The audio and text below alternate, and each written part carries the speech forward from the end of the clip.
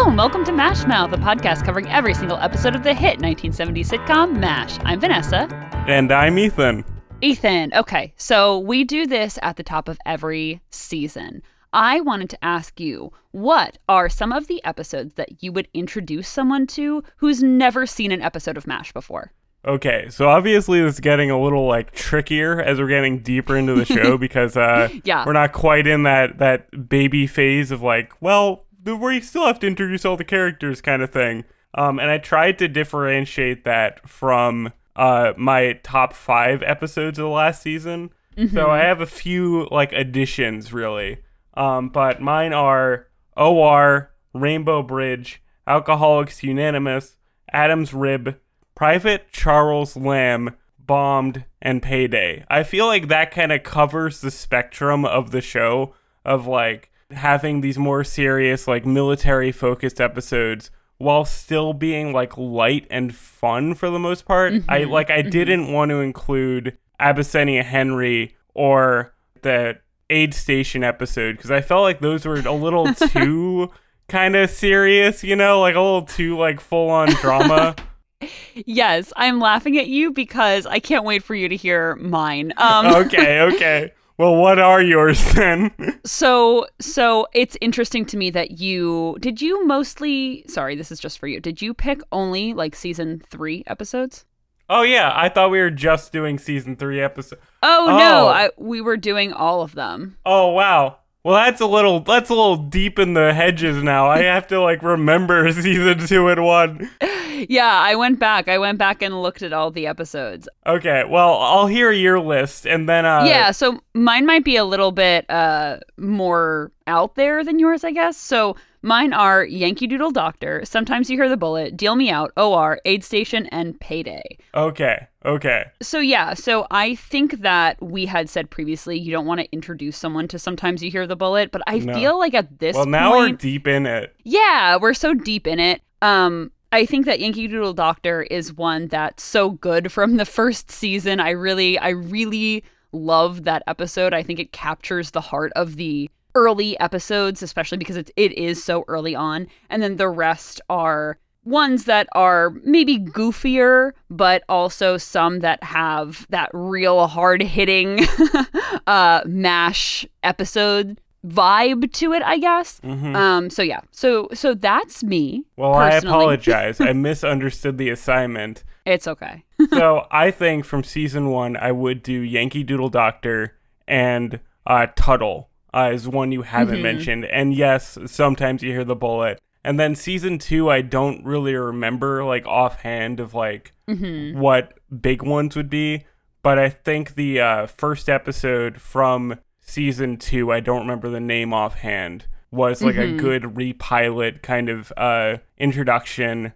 Maybe I'll edit in the names of these while I'm editing.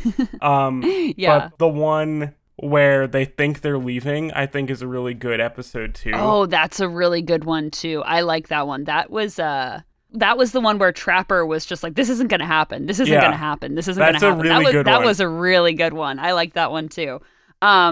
Yeah, so it's so hard to kind of figure out which ones that you would show everybody or somebody who wouldn't know MASH at all. So yeah, this is always one of my favorite things to kind of think about and do. And if our listeners have any episodes that they would show someone who's never seen MASH before, please let us know because I'm always so curious. Mm-hmm. Okay, Ethan, so now that we've discussed what episodes from the past we would show someone who's never seen MASH, let's talk about this episode of MASH that you have actually never seen before today. Yeah, we're fully in new territory, which is very fun. That's so exciting. So in this episode, or episodes actually, because we are covering Welcome to Korea, part 1 and 2, Hawkeye rushes to say goodbye to Trapper after learning Trap got his orders to go home. Hawkeye and Radar meet Trapper's replacement, Captain BJ Honeycutt, and corrupt him, or save him, depending on how you look at it, before Frank can get his grubby little ferret paws on him. So Ethan, I'm so curious. What did you think about this episode? Okay, so obviously I am a babe in the woods watching this for the first time as you would in 1975, I think is when this roughly came out. And I have to say, that I really liked this set of episodes. I thought it was a great kind of reintroduction to the show, reintroduction to the characters, and I really like how they introduce BJ in these episodes, because it wasn't hacky. Like, it wasn't like overdone. It was just like, hey, here's a new guy, and we're gonna learn to like him a lot. And we'll get more into that like later on. But like, I think the worst thing a TV show can do is be like, hey, here's a new character, and you're gonna love him. Don't worry, he's the best. Where, you know, it's very clearly trying to fill the void of the missing characters. But this one, it's more of like, yes, Trapper's gone, and we miss him, but here's BJ, and we'll learn to like him as we go on. Yes, I haven't seen this episode in a while, so I was really blown away by how well the writers transitioned BJ into Trapper's role. And I don't even think necessarily that it's even a transition so much into BJ being Trapper. He is filling his shoes in a way, but he is such a distinct, different character from who Trapper is. So I really, really appreciated how well the writers did. And I think that having Hawkeye almost be kind of just blasé about BJ coming to the camp and being there, and having him so focused on Trapper and saying goodbye to Trapper while BJ is there, is such a good kind of, it feels so genuine and so realistic, and also just a very good kind of, like I said, transition into BJ kind of filling that role a little bit more. Yeah, definitely. I like that this allows Hawkeye, the character, to also miss Trapper. I feel like when you do this, like when a character leaves a show and you introduce like their replacement, I feel like the thing that a lot of people try to do is like, okay, don't feel sad, we have this new guy. And like the fact that this episode is entirely about like how devastated Hawkeye is that he is now missing Trapper and didn't even get to say goodbye to him, like makes it easier to accept that there is someone coming along, because really Hawkeye is like the audience here, where he's blindsided by Trapper leaving as much as like anybody watching the show and maybe not following the, you know, production secrets or whatever of, you know, Wayne Rogers leaving and being replaced and stuff like that. So he's upset and we're upset. But then, you know, over the course of the episode, he does come to be like, hey, this guy's all right. I can drink with him. I can hang out with him, you know? Yeah. Like I said, I think this episode was really, really well done.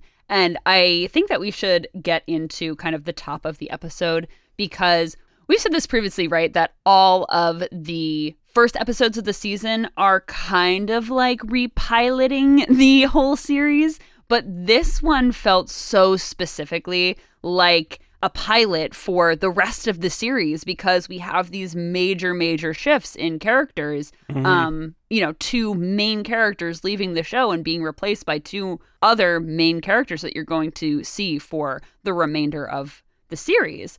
And I really loved how they reintroduced words on the screen for this episode.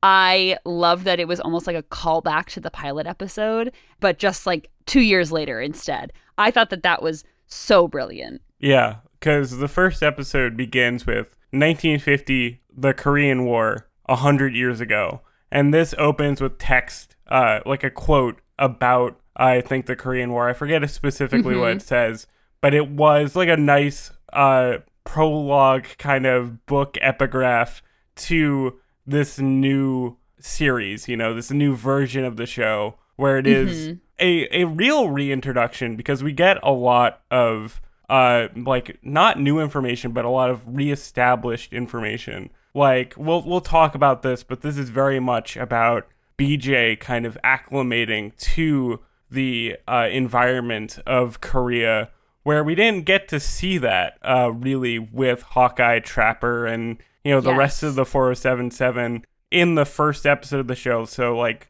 really, this is, like, the introduction that we never actually got, because the first season started and they were already there for a couple months. Yes, I agree with you. I noted this a lot in this episode, and we'll get to that in more of the tail end of this episode, that discussion.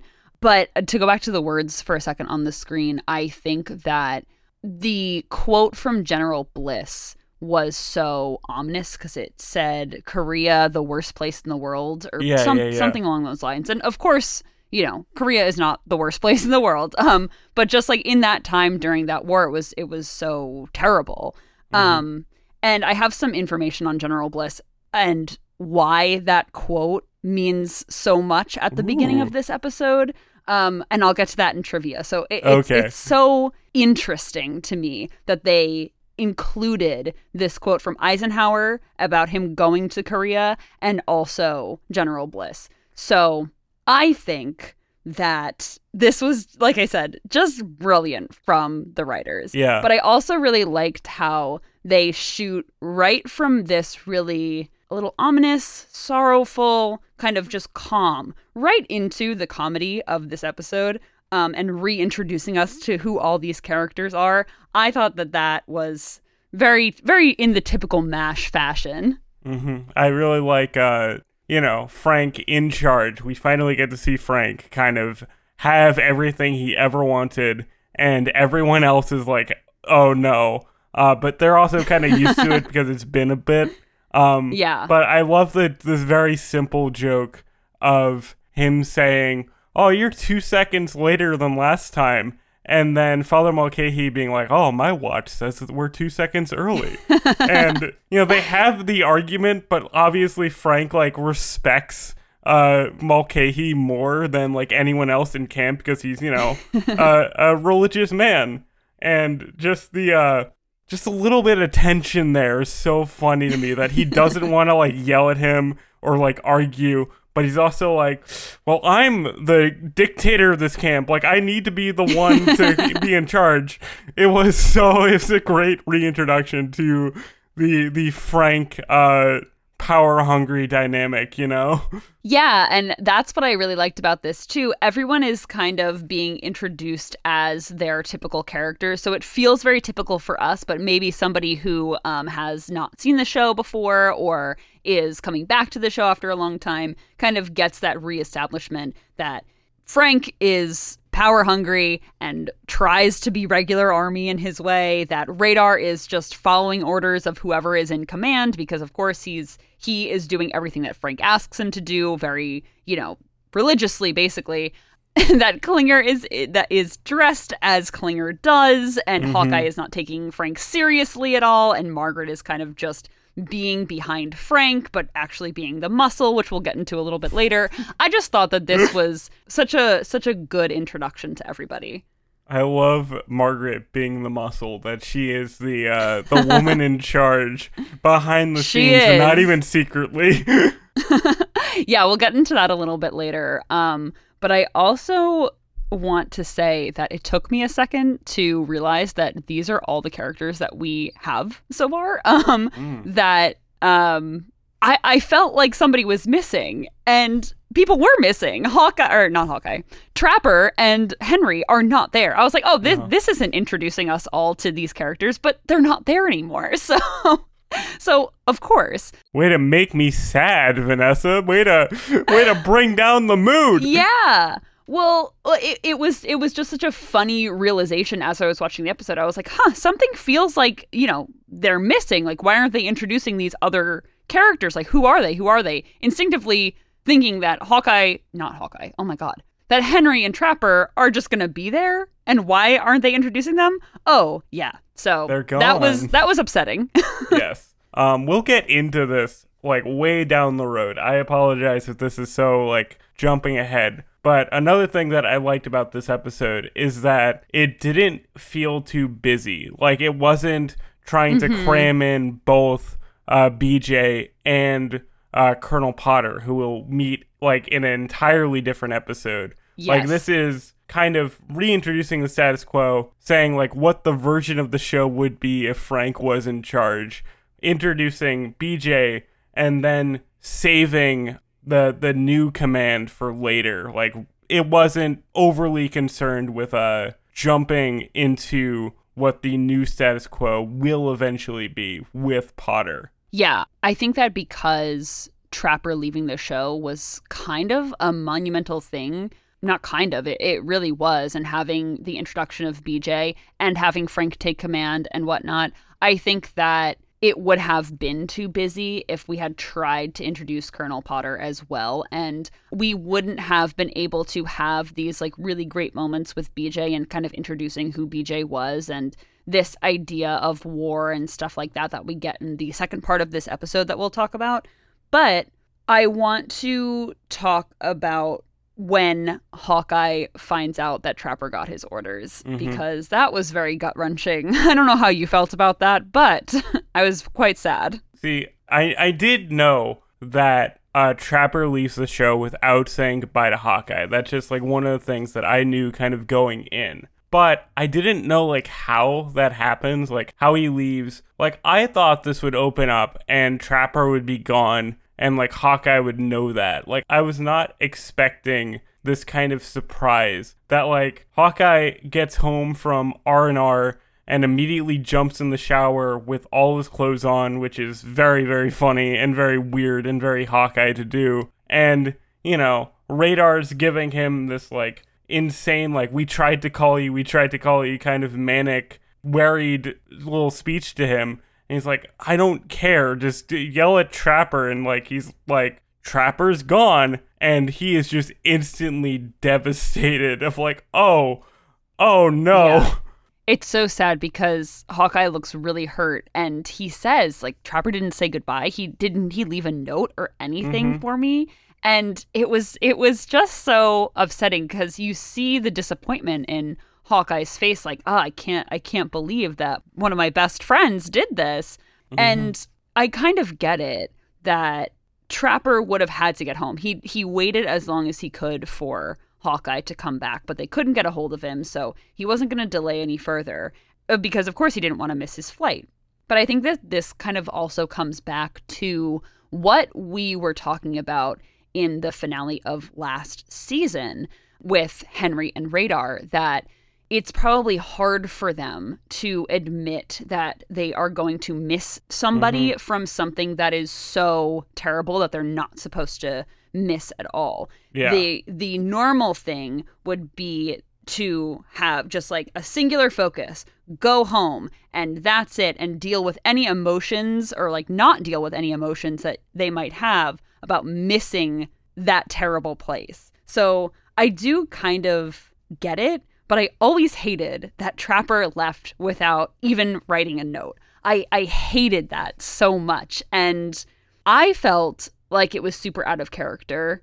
But the more I think about it, I don't know if it was. I don't think necessarily that it was out of character for Trapper to leave and not leave a note for Hawkeye. What do you think about that? I mean, as we've talked about, there was the kind of not problem, but there was the consistent thing of Trapper and Hawkeye kind of being the same guy.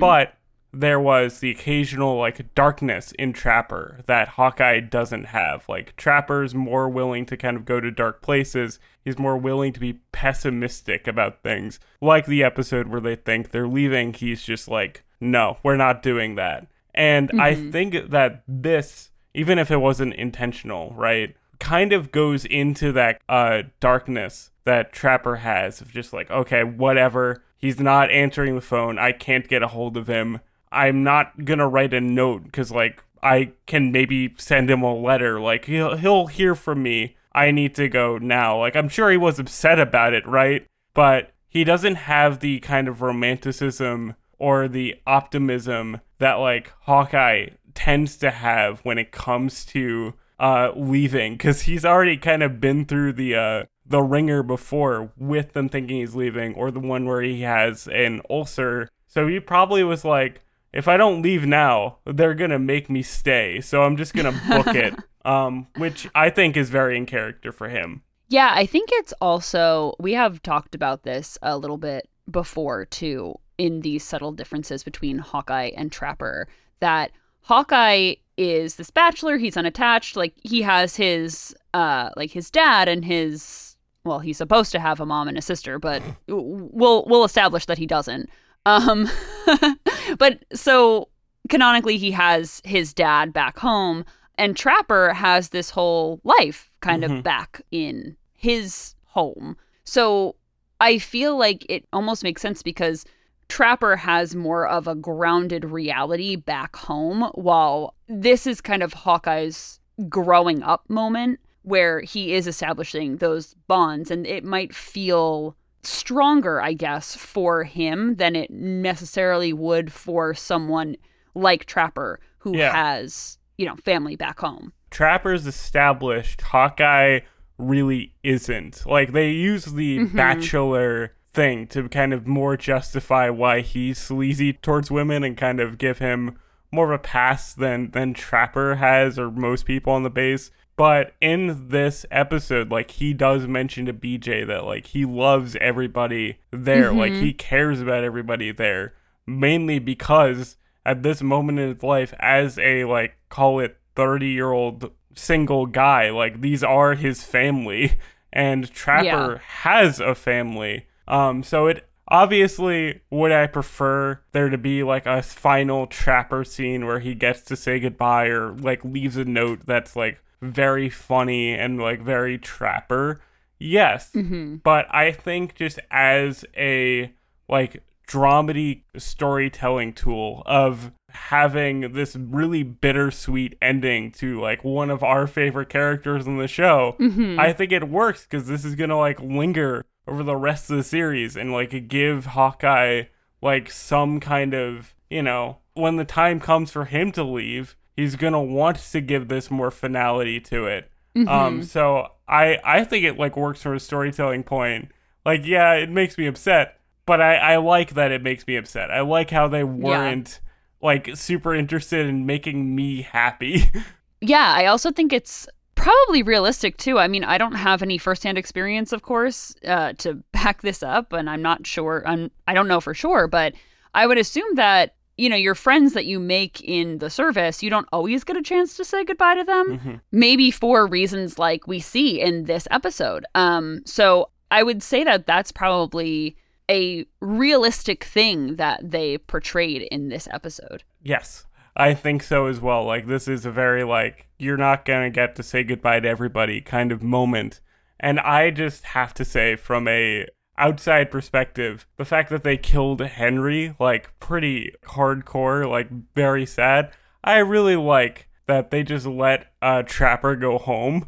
He's out there. He exists. He could send Hawkeye a letter if he wants to. Yeah, and he will have his own show in Trapper John MD. So we'll get the years after match from Trapper eventually. One day we'll find that show and we'll watch it, and it'll be a delightful time. Okay, so after we kind of established that Trapper is gone, that he left, Hawkeye goes into Frank's office, which, again, that's so weird because that's Henry's office, that's not Frank's office. No, it's not. I hate that. It made me feel skeevy. So he asks to go say goodbye to Trapper. And at this point instinctively that Hawkeye is going to do whatever he wants anyway. So this is really just a formality of him asking Frank, like, hey, listen, I'm taking off. You're going to have to deal with it. And Frank and Margaret are like, no, absolutely not. And of course, he takes off anyway. Because there wouldn't be an episode without Hawkeye completely undermining Frank's authority, would there? No, there would never be an episode where things just run smoothly in the 4077. No, obviously, this is very much a formality, and it's such a formality, I'm surprised they even had this scene. I'm surprised that Hawkeye just didn't jump in a Jeep and go. And, Frank kind of saying, like, no, you can't, was such, like, a jerk move. I felt like if this was Henry, if this was my man Henry, no questions asked, he would be able to go. But, they're off immediately after this to kind of go see Trapper, pick up BJ, kind of one roundabout thing. And I like their little adventure that they go on. And I like how perfunctory everything with kind of Frank and Margaret is after this point, that they're just kind of there because they they're not really in charge, are they? You know? Well, I wanted to talk about that before. So before Hawkeye kind of hijacks Radar's Jeep to go pick up BJ, because that was kind of the pretense. Radar is supposed to be going to pick up BJ from the same place that Trapper is flying out from. So Hawkeye kind of hijacks Radar's Jeep and goes on this to go on this adventure. But before we get to that, I just thought that it was really interesting and kind of deliberate, this scene right before Hawkeye bursts into Frank's office, of the plaque on the desk reading Frank Burns, commanding officer, and then having Margaret sit there and just doing all the paperwork and being like the actual commanding officer of the camp, while Frank is kind of just bitching about everybody and kind of just going off and being silly and goofy, while Margaret is doing the actual work. I loved that, and I thought that it was something that, again, that we had talked about last season, that this is the closest Margaret's going to get to like actually being the commanding officer, even though she's much more qualified than Frank to do it. But this is like really her only opportunity, and she is very much clearly taking that opportunity to be the commanding officer. Yes. Like I said a bit earlier, I really like that she is the woman behind the scenes, but it's not even a secret thing. Like everyone knows that Margaret is the one in charge. Even Frank, to, the extent that Frank can be self-aware of these things, he's like, come on, ever since I became commanding officer, you haven't let me do anything, which is such a great, little kid temper tantrum line read from Larry Linville. He's very good in this episode, I thought Larry was. He's so funny. But yeah, I like Margaret kind of grasping the power, because that's what Frank is there for. He's, a hollow man who she can puppet around when she wants to. Yeah. So it was so on the nose with that scene with that line of Frank saying, "Oh, since I became commanding officer, you never let me do anything." Like, of course. And yeah, so we just all know that Margaret's the real muscle behind this power duo.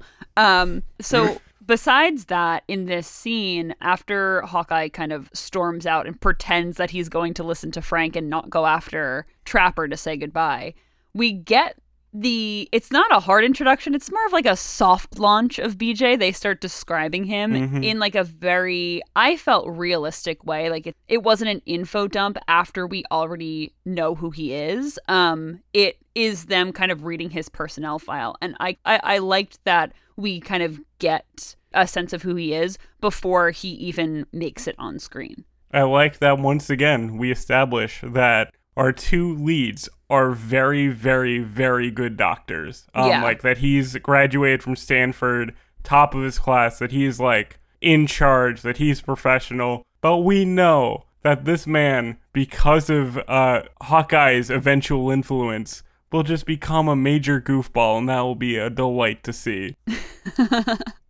Yeah, absolutely. I loved how Frank and Margaret were so sure that he was not going to be influenced by Hawkeye at all, and that he was going to grow up in Frank's image and stuff like that, because he's established to be, a young doctor right out of residency. So, and Frank is just definitely the person who's going to lead him to become this glorious doctor.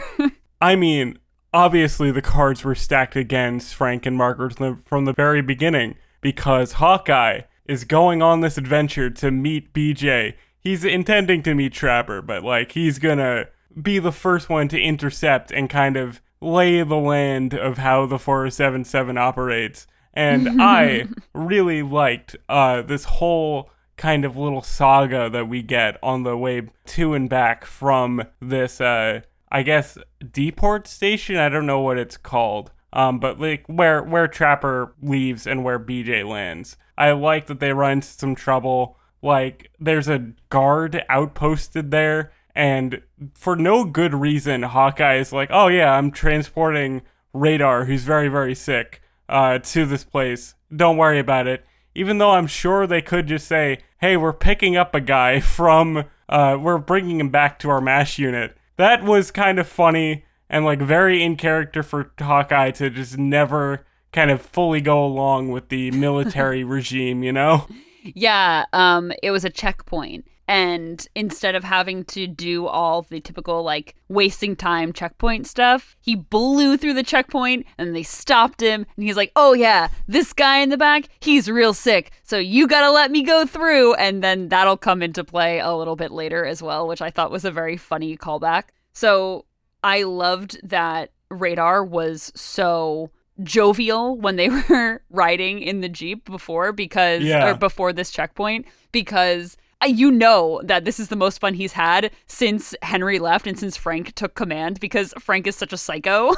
He gets to finally experience that Hawkeye kind of jovial, fun times that we're accustomed to, but maybe we're lacking in the last couple months in between seasons, or couple weeks. I can't imagine it's been that long. Yeah. But the little checkpoint adventure is great. And then we get to the outpost, or whatever it's called, like where BJ is. And I really like how casual this introduction of BJ is, and that Hawkeye doesn't even really acknowledge him at first, that he is so focused on Trapper that he's like, I missed him by 10 lousy minutes. I feel is very iconic. I feel like I've seen that a lot. What did you think, as someone who has seen a lot of BJ at his sort of reintroduction to the show? So, yeah, oh my gosh, I love BJ so much, because first, Hawkeye realizes that he missed Trapper, like you said, by 10 lousy minutes. He took off 10 minutes before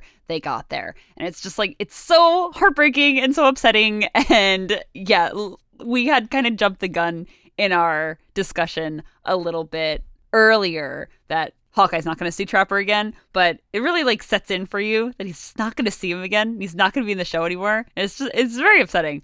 But I loved that when Hawkeye meets back up with Radar, he has BJ with him, and he tells Radar, oh, I miss Trapper, whatever.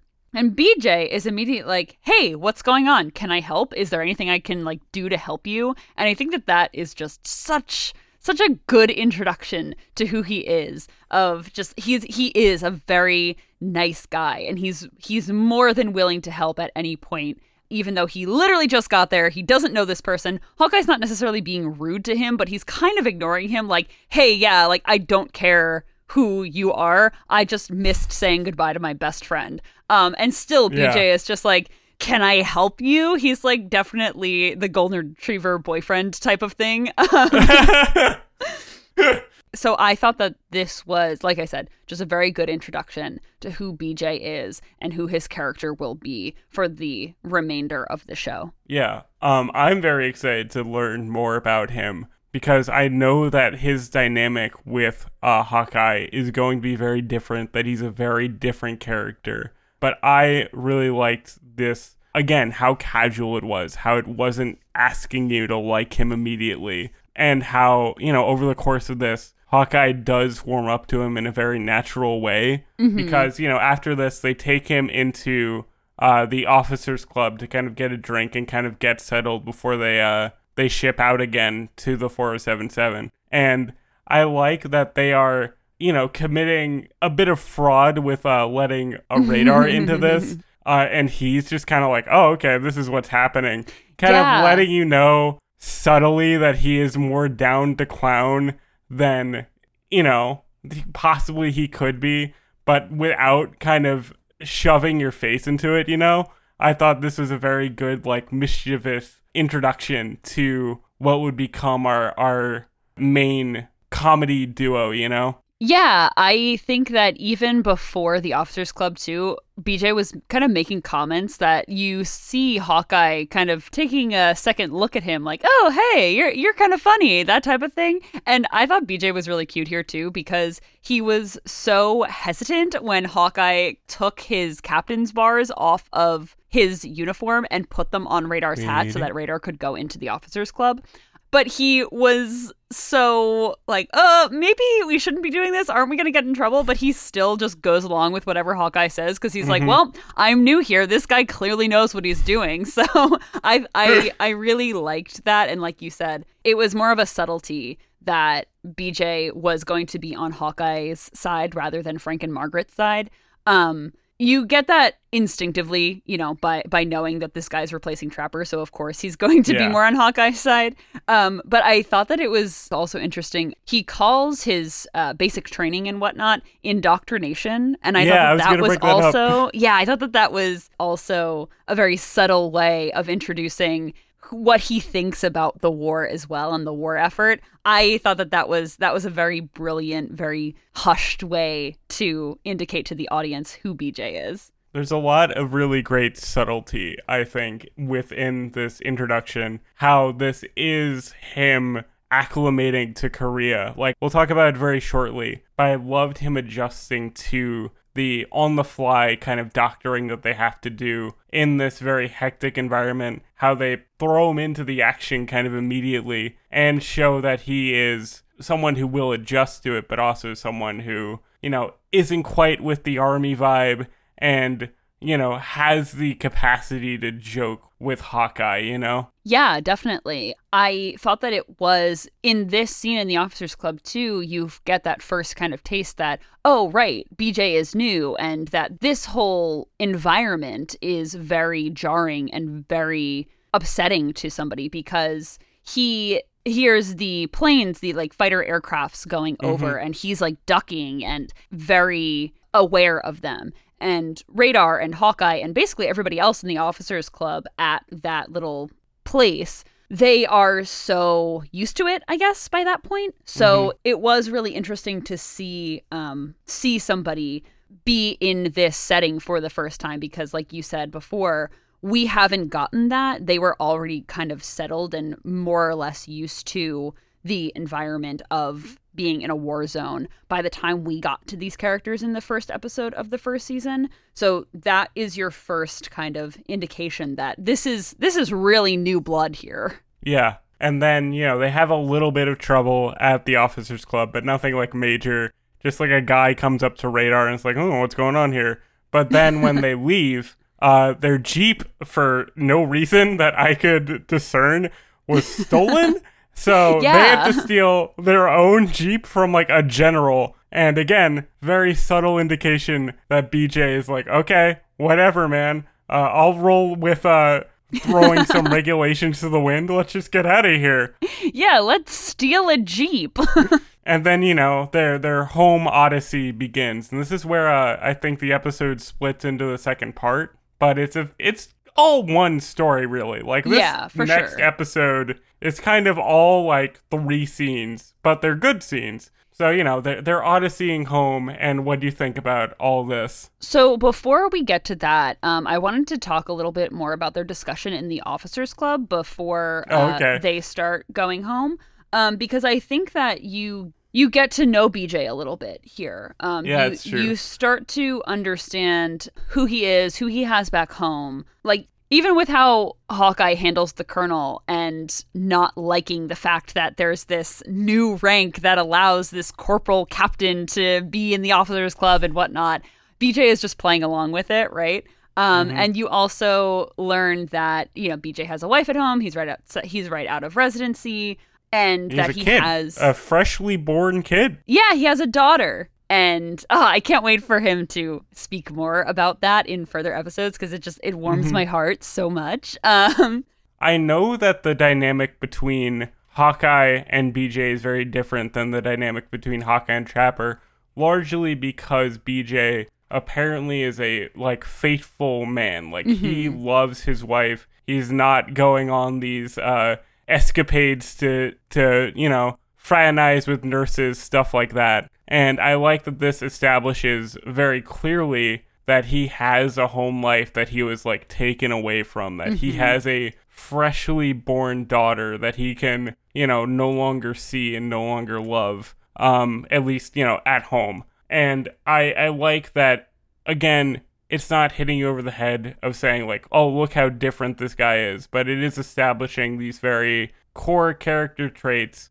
that make him very unique. And I think he is a young guy. I think they say he's 28 or whatever, which, obviously that's going to shape him going forward, that the army kind of took him away from his new domestic life, and how Hawkeye, being this kind of rebel within the system can kind of shape him to be like more of the fun guy that, you know, we'll see more of. Yeah, I thought it was also interesting in terms of we didn't really get the acclimation period of all the characters that we knew through seasons 1 through 3. And we're kind of getting BJ's backstory about how he found out that he was going to be going to Korea. And I thought that that was super interesting because, you know, we hadn't known that with all the other characters. Like, we didn't know how Hawkeye and Margaret and Frank all knew that they were coming to Korea and what that experience was like for them. So we get that with BJ, and I think that was just notable and pretty interesting. Yes. One thing that I did want to mention in terms of being like a repilot kind of reintroduction to the show as a whole is that I like that Hawkeye explains his nickname to BJ because that is something that like was mentioned offhandedly in like one episode beforehand. But this time, he fully is like, well, my dad loves Last Mohican, stuff like that. Stuff that, like, we know from, like, years of context of, like, having the show, but something that was never fully explained or never fully introduced within the first season is just brought up here like a proper, like, character introduction that you would have in the first episode of a show. Yeah, and speaking of that, too, I thought that it was really interesting to establish like what kind of work they do at the 4077 too, that they do meatball surgery, that the hours are really grueling, but that they have a great success rate. And even what Hawkeye says prior to this of just like, oh, you'll learn quickly that everything insane is normal or something along those lines. I think that that was a really good reintroduction of the kind of vibes that you'll get from the MASH unit and the work that they have to do and stuff like that. And I keep hinting at it, but like I said, that makes the General Bliss quote in the beginning so much more impactful and meaningful when he's talking about the kind of work that they do. So I think that in general, I really liked this Officers Club scene because I think that you get so much out of it. Yeah. And then we get to see the work that they do because on their way home, we run into a couple different like roadblocks, which put BJ to the test and kind of fully introduce him to the very stressful and hectic environment that like working an active war zone is, where they come across this family who want to tend to the fields, like tend to their farm, but there's a lot of landmines in that area. So they have the daughters of the family like kind of test for landmines, which is insane. And Hawkeye's like, please don't do that. Like he's screaming at them to get out of the field. And then one explodes.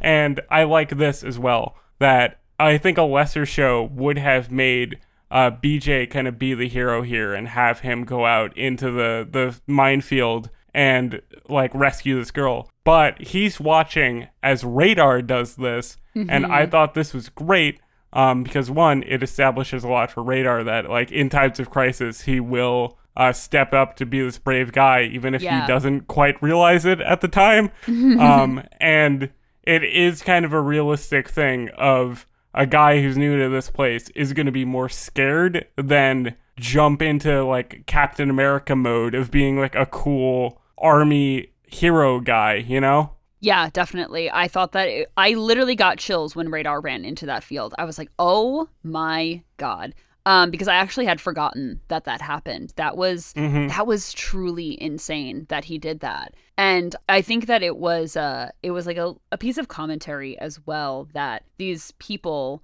had so little to rely on for food-wise and money-wise that it was just this cow that their children, I don't want to say meant less, but it would just be more detrimental to lose that cow at that point in time than to lose one of their daughters. And I think that is something that is so uniquely MASH, I think, about this episode. It's so harrowing to think about. And then, of course, to have BJ see it like in real time for the first time, and Hawkeye and Radar kind of just being so used to it, but still angry about it. It was a very well done scene, and it happened so quickly. There's a lot of great contrast with this whole journey home section between the way BJ will react to things and the way that Hawkeye and Radar are kind of used to everything. But, Hawkeye and Radar are still affected by it, but they are more used to it and more like, okay, this is the world we live in, where BJ literally has just come in and he is like, what is this? This is insane. Yeah. Like his reaction to the hospital of being like really run down and like not up to snuff. He's like, oh, is every hospital like that? And they're like, yeah, it's unfortunate. Yeah. And speaking of that too, I thought it was interesting because we get a little scene cut in with Frank and Margaret. It was kind of throwaway, not like super important to the plot, but there was this scene where they're taking the wounded girl because the landmine does blow up, and that's when Radar, runs to get her. They take her to this hospital. The scene where they're coming back from the hospital, and BJ says that, right before that, Frank has this voiceover scene, and he says how lucky that they are to be serving in the Korean War and to be part of the military and whatnot. And I just thought that it was really interesting to have this type of juxtaposition between what these Korean people have to go through and then in the scenes coming up as well of really just terrible conditions and the being in a war-torn country, and then also what the soldiers have to go through and what these doctors have to go through, and then Frank saying, oh, it's really a privilege to be here. It's such a privilege and stuff like that. And I think that's our first for this season. That's our first piece of military commentary. And I really thought that it was well done from what we had just seen with that family, and then what's coming up with these Korean guerrillas. That was it was quick, but it was really interesting. Yeah, that was this scene where they are shot at from Koreans kind of hiding away in like the forest or whatever. This was so stressful because they're being shot at and they have no protection, and they have to change the tire of the Jeep that they're on, and it's insane. Like any other show, like if this was, not a sitcom, if this was a movie, they literally all could get like shot in the head and just die. Like there was no protection. Yeah. It was wild to see, and it was great contrast with Frank's, playing army man kind of vibe, like kind of at that safe distance of like, I'm the army man, but he's only ever in this relatively safe environment of the MASH unit where Hawkeye and everyone else are more out there, and he's espousing the greatness of, the war, and they have to live in it. It's one thing that didn't like hit you over the head. It's not overdone, but it is great. I'm glad that you brought up that point specifically, because that's some great like writing, editing kind of fusion together. And, obviously they're laying it on a bit thick of like the dangers of Korea, but I think it's all very important to kind of introduce BJ to the world. And I like that Radar is like, after they get the Jeep fixed, he has to like stop the Jeep. Radar has to stop and get like the jack because he's like, this is a general's jack. Very in character for Radar being, not an army brat, but more willing to submit to like, the army's important. And how everyone else is like, just leave it. There was some good comedy, commentary, drama mix going on in this whole thing. Yeah, just the straight irony of Frank being like, yeah, it's a privilege while they're getting shot at. Just pretty much sums it up. So right after that, too, they're out of danger for about 3 seconds. And then they come across a kind of a battalion of soldiers kind of just making their way. And I don't know if you noticed it, but this is the first time that Hawkeye says, hey, anybody from Maine here? So This now is Hawkeye being from Maine. I didn't notice that. I picked up on the other, I think BJ, where does BJ say he's from? California. I forget. Okay, but I noticed that. I did not register in my brain of like, oh yeah, now he's from good old Crab Cove, Maine or whatever. Or Crab Apple Cove, I apologize. But yeah, this scene's intense. What do you think about all this? So It was a lot. For sure, it was a lot. And this is, like we said before, this is really where you get that BJ is so new to this. Because as they're just moseying their way along, shelling starts and bombs are being dropped and whatnot. And they have to take cover. There are people who are bleeding out. There are dead bodies everywhere. And BJ is just so not used to this capacity, this environment, this danger. And he's not used to... There's this one part where BJ and Hawkeye are talking as the shelling is happening. And BJ says something like, oh, yeah, well, we have to try to save this guy, after Hawkeye had already kind of flipped him over and realized that he wasn't going to make it, or he was already dead or whatnot. And BJ is just not understanding that they do not have the time, the resources, the equipment, the safety to try to save this person as they would in a normal hospital. Even at the 4077, they just don't have it. And this is not typically how the doctors that we know work, but it's not atypical for them to be in this dangerous situation like we saw in Aid Station. And I think that it was just so realistic for him to roll this guy over to be like, I'm going to save him, and then see how he's torn up and just bloody and probably either dead or close to dead, and then go and just vomit. I thought that was just such a real reaction to what he was seeing if he was in that situation for real. And how Radar kind of taps Hawkeye on the shoulder and says, hey, you have to go deal with him because he's gonna have a freak out. I really liked that BJ threw up at this point. I felt like that was, especially for the time, not something you really see on TV. I feel like you don't see people throw up in just not disgust, but there's a lot going on of sensory overload of needing to just purge something out of you. It was a little on the nose of him being stressed out, but that is what happens. And it was a great point to just fully summarize that this is a terrifying environment that he's being thrown into wholeheartedly. And it was a great way to have us be like, okay, this is a normal guy. He's like us, the audience. He will learn this environment, and he has Hawkeye to guide him through at this point, with him kind of helping out. And speaking of that too, I think that the writers took the opportunity of this introduction of BJ to remind the audience how terrible war is. We were kind of far out from the Korean War and even the Vietnam War at this point. Not too far. I shouldn't say too far out from the Vietnam War.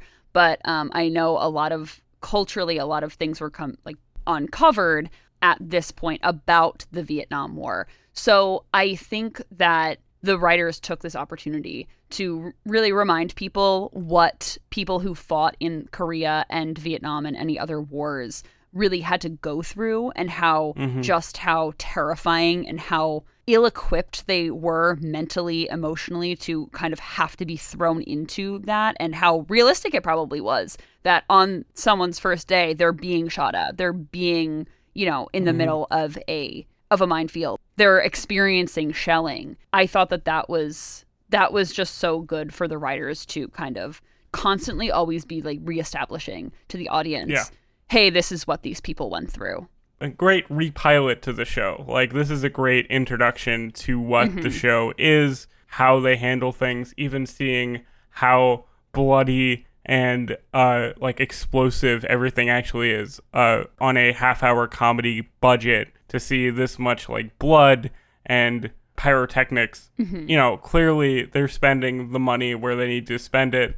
And I imagine showing this, right, that is something very unique for the time.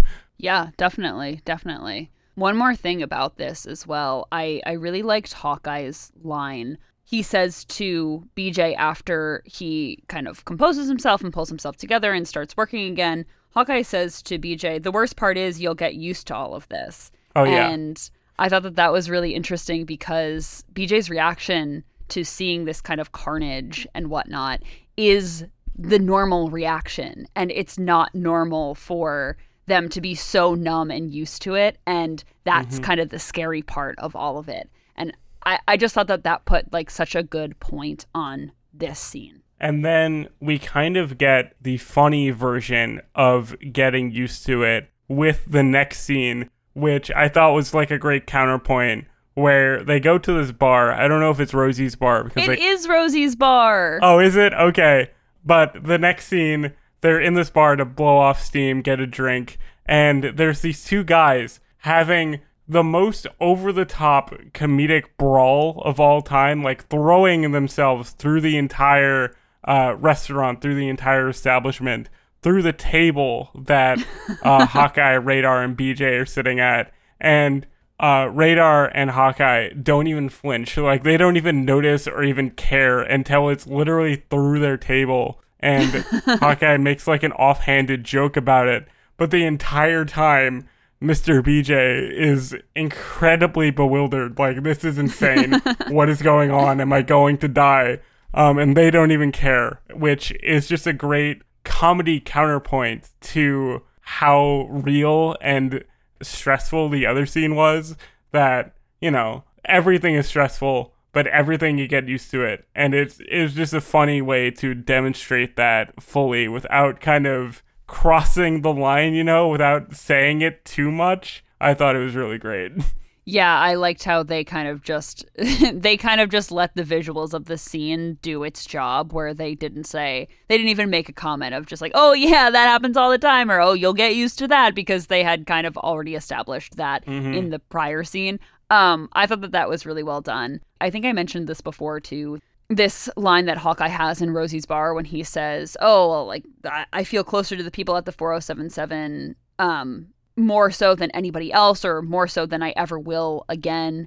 And I felt like that was kind of wrapping up Hawkeye's feelings about I shouldn't say losing, but having Trapper not say goodbye and whatnot, that Hawkeye feels this very close, tight connection to the people that he's sharing these experiences with. And that is just, to me, indication of who Hawkeye is as a character, and what he'll be establishing with BJ as well. So I really liked that. And I like that he only ever finally really warms up to BJ once they're finally like all good and drunk. I thought that was very funny and like very you know, like a man thing to do, of like, all right, you're all right. Like, if I could drink with you, you're all right. Yeah, it was really funny. I definitely really liked that it was solidified to Hawkeye and the audience that BJ was gonna be, he was gonna be all right. He's pretty cool. Yeah. That he might be willing to follow the rules a little bit more than Trapper or even Hawkeye are at this point in time. But that he is very squarely on Hawkeye's side of, you know, understanding that you're gonna have to survive this in any way that you can.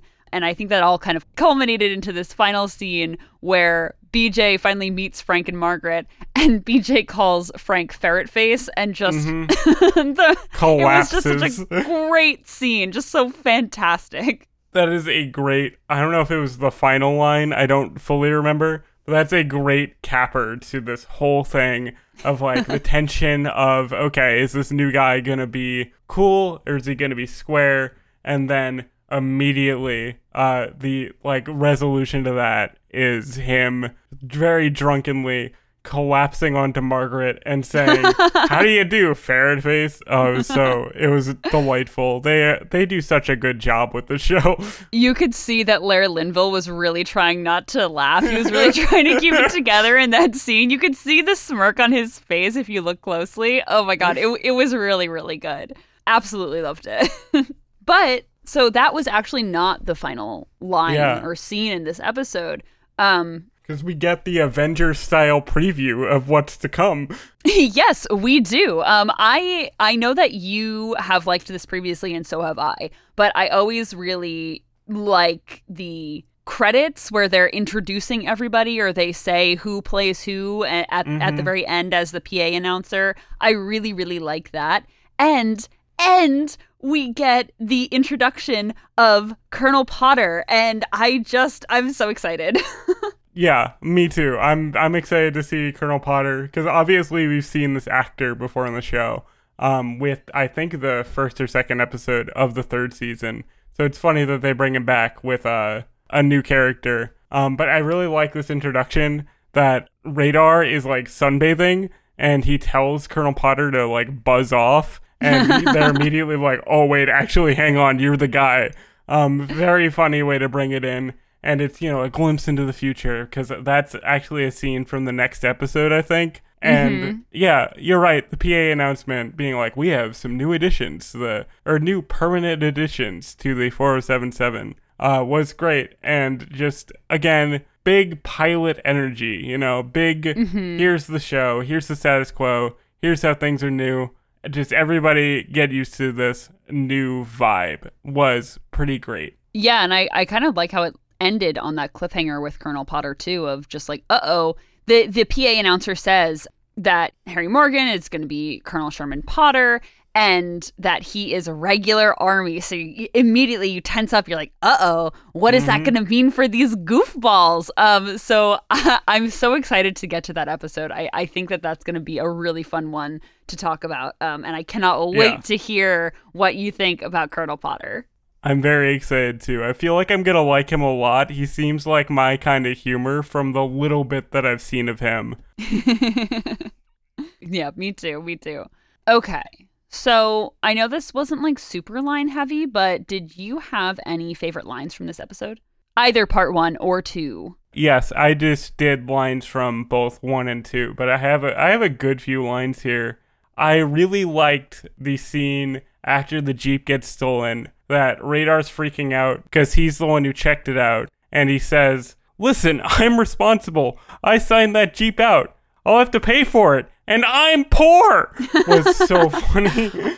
Oh my God. Speaking of which, how funny is it that Radar is so concerned about this Jeep that he might have to pay for when he sent a Jeep home in parts? Do you think that he could just get his family to disassemble the Jeep that he sent and then just send it back in parts and then it'll just cancel each other out?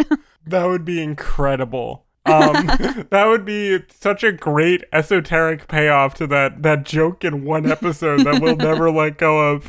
And I love how it ties kind of into the end of...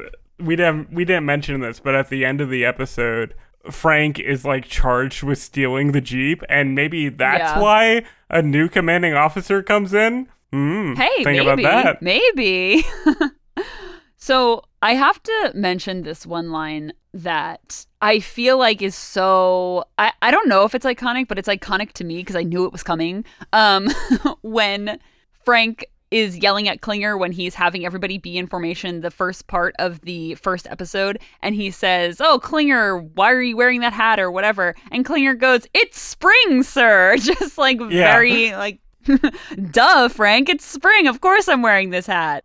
I also really loved when Hawkeye and BJ are introduced to each other and they're learning about each other. And BJ says, oh, are you married? And Hawkeye goes, someone's going to have to get me pregnant first. Like, okay. It's a very good Hawkeye line. With Klinger, one line that I loved from him that is kind of the follow-up to the "it's springtime, sir," was Frank says, Klinger, what are those earrings doing in your ears? And he just responds, hanging there, sir. So funny. I love how literal this man is. I know. He's just like, well, what you see is what you get. So, Vanessa, in this brand new season, do you have any trivia for us? Yes, I do. So, like I mentioned, there was a quote from General Raymond Bliss in the beginning, so I have some trivia about him. Right. So, Bliss served in the Army from 1913 until his retirement in 1951 and was a military surgeon. From 1947 to 1951, he served as the Surgeon General for the U.S. Army. And Bliss was responsible for assessing the needs of the Army Medical Department during the Korean War, and he encouraged the idea of using helicopters for medevac and brought surgeons in from the civilian sector to train them in the ways of what we hear on MASH all the time as meatball surgery, that type of thing.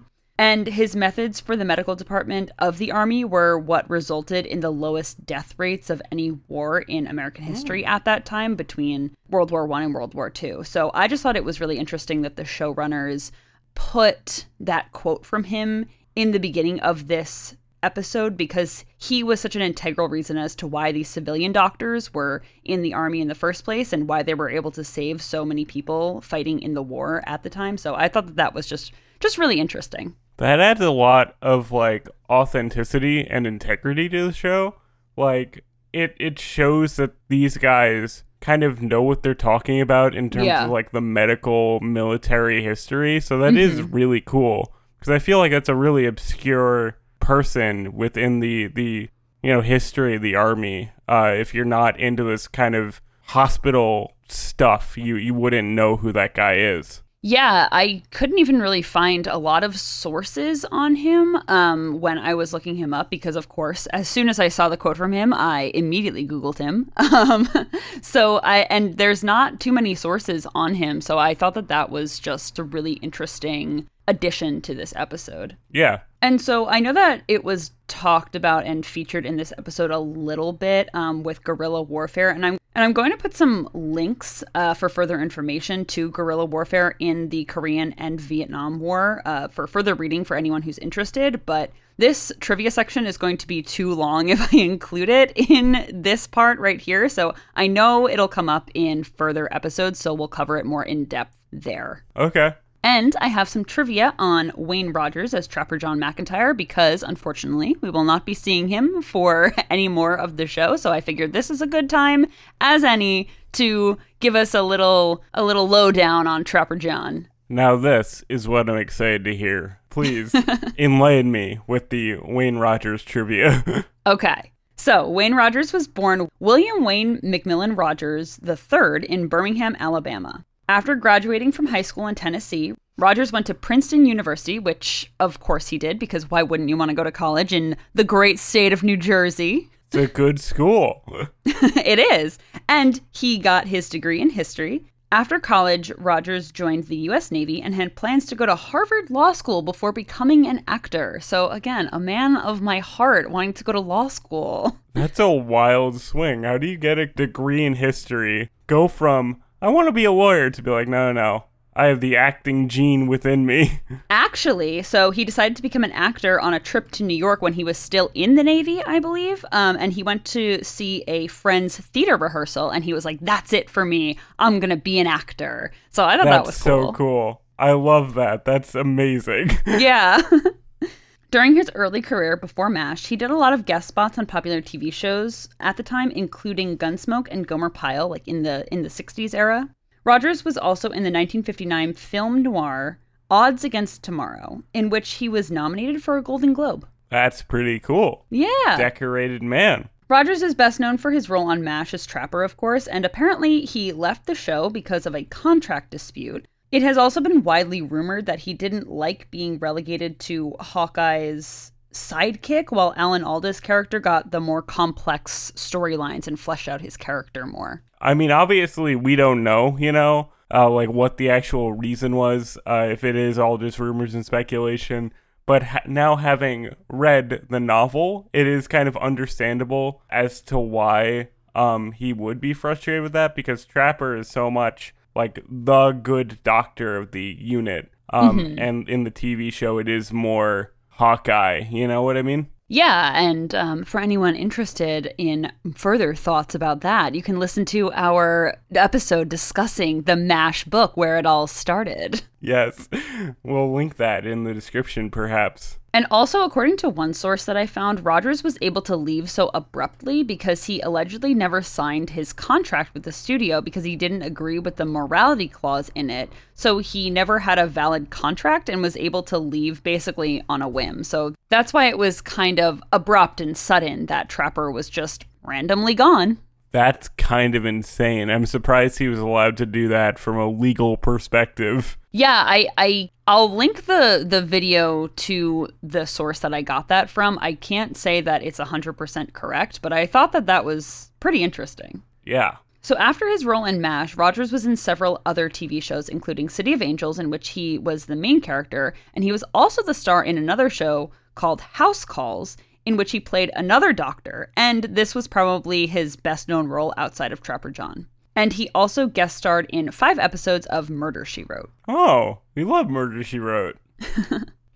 He was also in a number of movies and TV movies throughout the latter part of the 20th century and into the 2000s, including The Hot Touch, The Gig, I Dream of Jeannie 15 Years Later, Frozen with Fear, and Nobody Knows Nothing, which was his last acting appearance in 2003. Okay. Wayne Rogers also produced many plays on Broadway, which I didn't know going into this trivia section in my research. This is new to me. Even though he never acted in any Broadway plays himself, he did produce a number of them, some including Grown Ups in 1981, the original production in 1983 of Brighton Beach Memoirs, and the 1985 revival of The Odd Couple. Oh, okay. That's pretty cool. Yeah, pretty cool, right? So besides acting, Rogers also had an extensive financial career during and actually after his acting career. In 1988 and 1990, he testified before the House Judiciary Committee in favor of keeping the banking laws implemented under the Glass-Steagall legislation of 1933 that separated investment banking and commercial banking. And I wanted to explain this a little bit more, but it was too complex for me, so y'all are just going to have to look it up yourselves. We'll have to get a financial expert to perhaps fill us in on the details. And Rogers also appeared regularly as a panel member on the Fox business show Cashin' In during the 2000s, and I believe he even hosted his own financial show on the network for a time as well. In 2006, Rogers was elected to the board of Vishay Intertechnology Inc., which is one of America's largest companies. He was also the head of Wayne Rogers & Co., a stock trading investment corporation. This is a pretty crazy career he's had. He went from history degree to wanting to be a lawyer to being an actor to certified financial, dude, that's so fun. I love that he has this massive career outside of acting. Yeah, I mean, I knew this going in, but I didn't know how really extensive his career was, so I thought that was pretty cool. I want to find old clips of him on these shows because I just think that would be really funny because him as Trapper is really the only thing that I know him in. So I just think that would be so funny to see.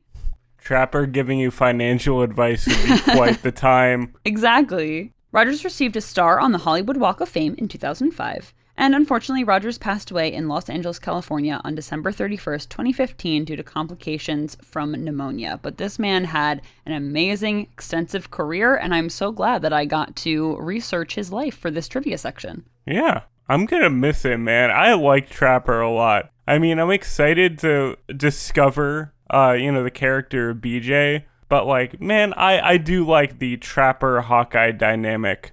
Yeah, there is definitely something about that dynamic that is just so classic and good and MASH-like that I will for sure miss. I do love the Trapper episodes. I love BJ's character so much, but I will for sure miss Trapper.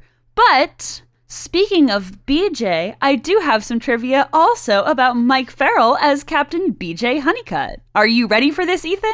Yes, I am. Tell me everything. Okay, so Michael Joseph Farrell Jr. was born in 1939 in St. Paul, Minnesota, and grew up in Hollywood, California. After graduating from high school, Farrell served in the United States Marine Corps for 3 years. And he began his acting career in the 1960s and had guest roles in several notable series at the time, including Lassie, The Monkees, and I Dream of Jeannie. Everybody was on I Dream of Jeannie, I think. If you go back far enough, I feel like a lot of people have guest starred on that show specifically. Yes, and Murder, She Wrote as well. Yeah. I know we kind of glossed over Wayne Rogers being in Murder, She Wrote, but I can't stress enough that basically everybody in MASH has also been on Murder, She Wrote. We'll have to check that out. Maybe we'll do a Murder, She Wrote bonus episode of different episodes that MASH alumni have been on. Yes, because there's so many. It's so much fun. Anyway, okay, so it was always a little treat for me to see the MASH cast while I was watching Murder, She Wrote. So we should talk about that a little bit more. Yes. So anyway, again, before MASH, Farrell was the main character in the soap opera The Days of Our Lives, which is still ongoing, I'm pretty sure. Mm-hmm. And I believe he originated one of the characters in the show as well. So crazy. That's really cool. That is kind of wild. Other shows Farrell did before MASH include The Interns, The Man in the City, Cannon Bonanza, The $6 Million Man, and Marcus Welby, MD. They always play doctors, just different versions of doctors in different shows. Yeah. And as we know, in 1975, Farrell came to MASH as BJ Honeycutt, which made him a household name. And spoiler, I guess, but he'll be with us for the rest of the series. He was in the rest of the series of MASH. That's good to know. After MASH, Farrell guest starred in several TV shows, including Coach, Murder, She Wrote, like we said, and Matlock. Cool. We love that. He also did voice acting as Jonathan Kent in the Superman animated series in the late 90s, which I thought that you would appreciate. Oh, I love that show, actually. I didn't know that he was the voice in it. That rules. Yeah. Farrell also made guest appearances in movies like Lockdown and Killer Within, as well as appearing in some TV movies. And so I should say, I didn't know this about Mike Farrell going in, and I was elated to find this out. So, oh boy. In 1985, Farrell partnered with film and TV producer Marvin Minoff and created the Farrell-Minoff Production Company. And most notably, the pair were the executive producers on the 1988 Orion Pictures film Dominic and Eugene, which is one of my favorite movies. Oh, I had no idea. I've never heard of that film. Oh my God, it's so good. If anybody knows the movie, it was a little tiny movie. I think one of the actors in it won a Golden Globe, actually, but it was such a good movie. And Ethan, if you watch it, you will know why it's very close to my heart. Okay, we'll have to talk about that off mic, I suppose. Yeah, it's so good. And the two also produced Patch Adams, which starred Robin Williams. Oh no, that's super cool. I love Robin Williams. It's probably one of his more well-known movie roles. Yeah. So outside of MASH, Farrell's most notable role was in the NBC drama Providence, in which he played the main character's father. And later in his career, and more recently, Farrell guest starred in shows like Desperate Housewives, Law & Order SVU, which is, the episode he's in is so good. I would love for you to watch it. Oh boy, okay. He was also in Supernatural, American Crime Story, and most recently in 2019, he was in 2 episodes of NCIS. Wow, he's very active. Well, maybe not very active, but fairly active in like modern TV shows. That's kind of fun to see. Yeah. Like I said, anytime that he pops up in like a guest spot on a 2000s show that I like, I'm always very, very into it. That's super fun. So besides acting, Farrell also has a long history of activism. So for a period of time, he was the co-chair for the California Human Rights Watch. He is a founder and current president of the nonprofit organization Death Penalty Watch, and he received PETA's Humanitarian Award in 2001 after he did a public service announcement for animal abuse. Oh, we love that he's also a good dude. That's so nice to hear. Also, in 1985, Farrell went to El Salvador to help with the humanitarian effort due to the ongoing civil war in El Salvador, and he actually assisted in a surgery while he was there, which, that's so cool. Whoa. Yeah. MASH bleeding into real life. Yeah, it's like amazing. Farrell is also really active in the Screen Actors Guild, and he was elected first vice president for the Los Angeles Screen Actors Guild in 2002, and he served in the position for 3 years. He also served on the board for the Military Religious Freedom Foundation. Oh, that's interesting. Yeah, so pretty cool guy. We love the Screen Actors Guild. We love good unions in this town. Yes, we do. Cool to see. So also an interesting and fun fact, Farrell's daughter's name is Erin, which is the same name of BJ's daughter in MASH, and Farrell's wife at the time, Judy Farrell, was also an actress and played guest spots as a nurse in the show. Oh, that's so fun. I love stuff like that. That's my favorite kind of guest star trivia. Me too. And Farrell is still alive today. I believe he's residing in California, and he is 84 years old. Him and Alan Alda he's still, going strong. Yes, I was just going to say, he is still besties with Alan Alda, and they did that one episode of Alan Alda's podcast together where they acted out the ChatGPT episode of MASH, so I can't wait to read that. There's new MASH content out there. We just have to go listen to a podcast for it. Ain't that a delight? So good. Okay, so Ethan, I felt like this episode was a little bit hard to give a martini rating to, but holistically, with the part 1 and part 2, what martini rating would you give to this episode? I mean, I thought this is pretty good, and obviously, the way we've talked about this, we had a very good time discussing it. So I have to say, for what this episode is trying to do as an introduction to BJ and kind of a reintroduction to the show, I might have to go 5 out of 5. Like, I really have no problems here. Wow. I think it works for what it's attempting. So, like, that's all I ever really want from an episode of MASH, to be, like, a very clear identity, you know, and this has a very clear job to do, and I think it succeeds. Yeah, I agree with that. I mean, objectively, I would say that this episode probably out of my just like general enjoyment would be like a 3 out of 5. I think that just in terms of trying to do this introduction is so hard, you know. I think that they really hit it out of the park with this one. But 3 out of 5.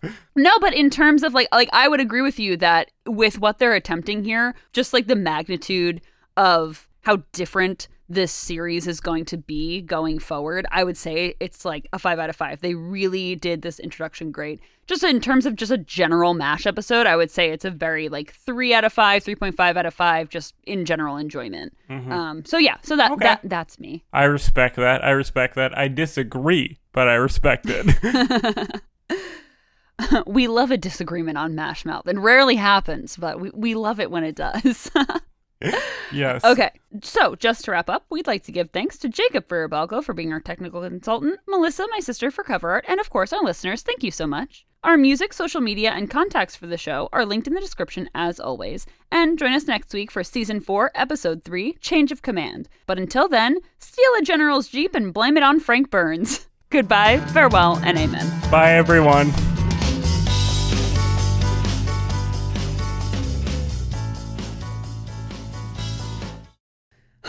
Okay.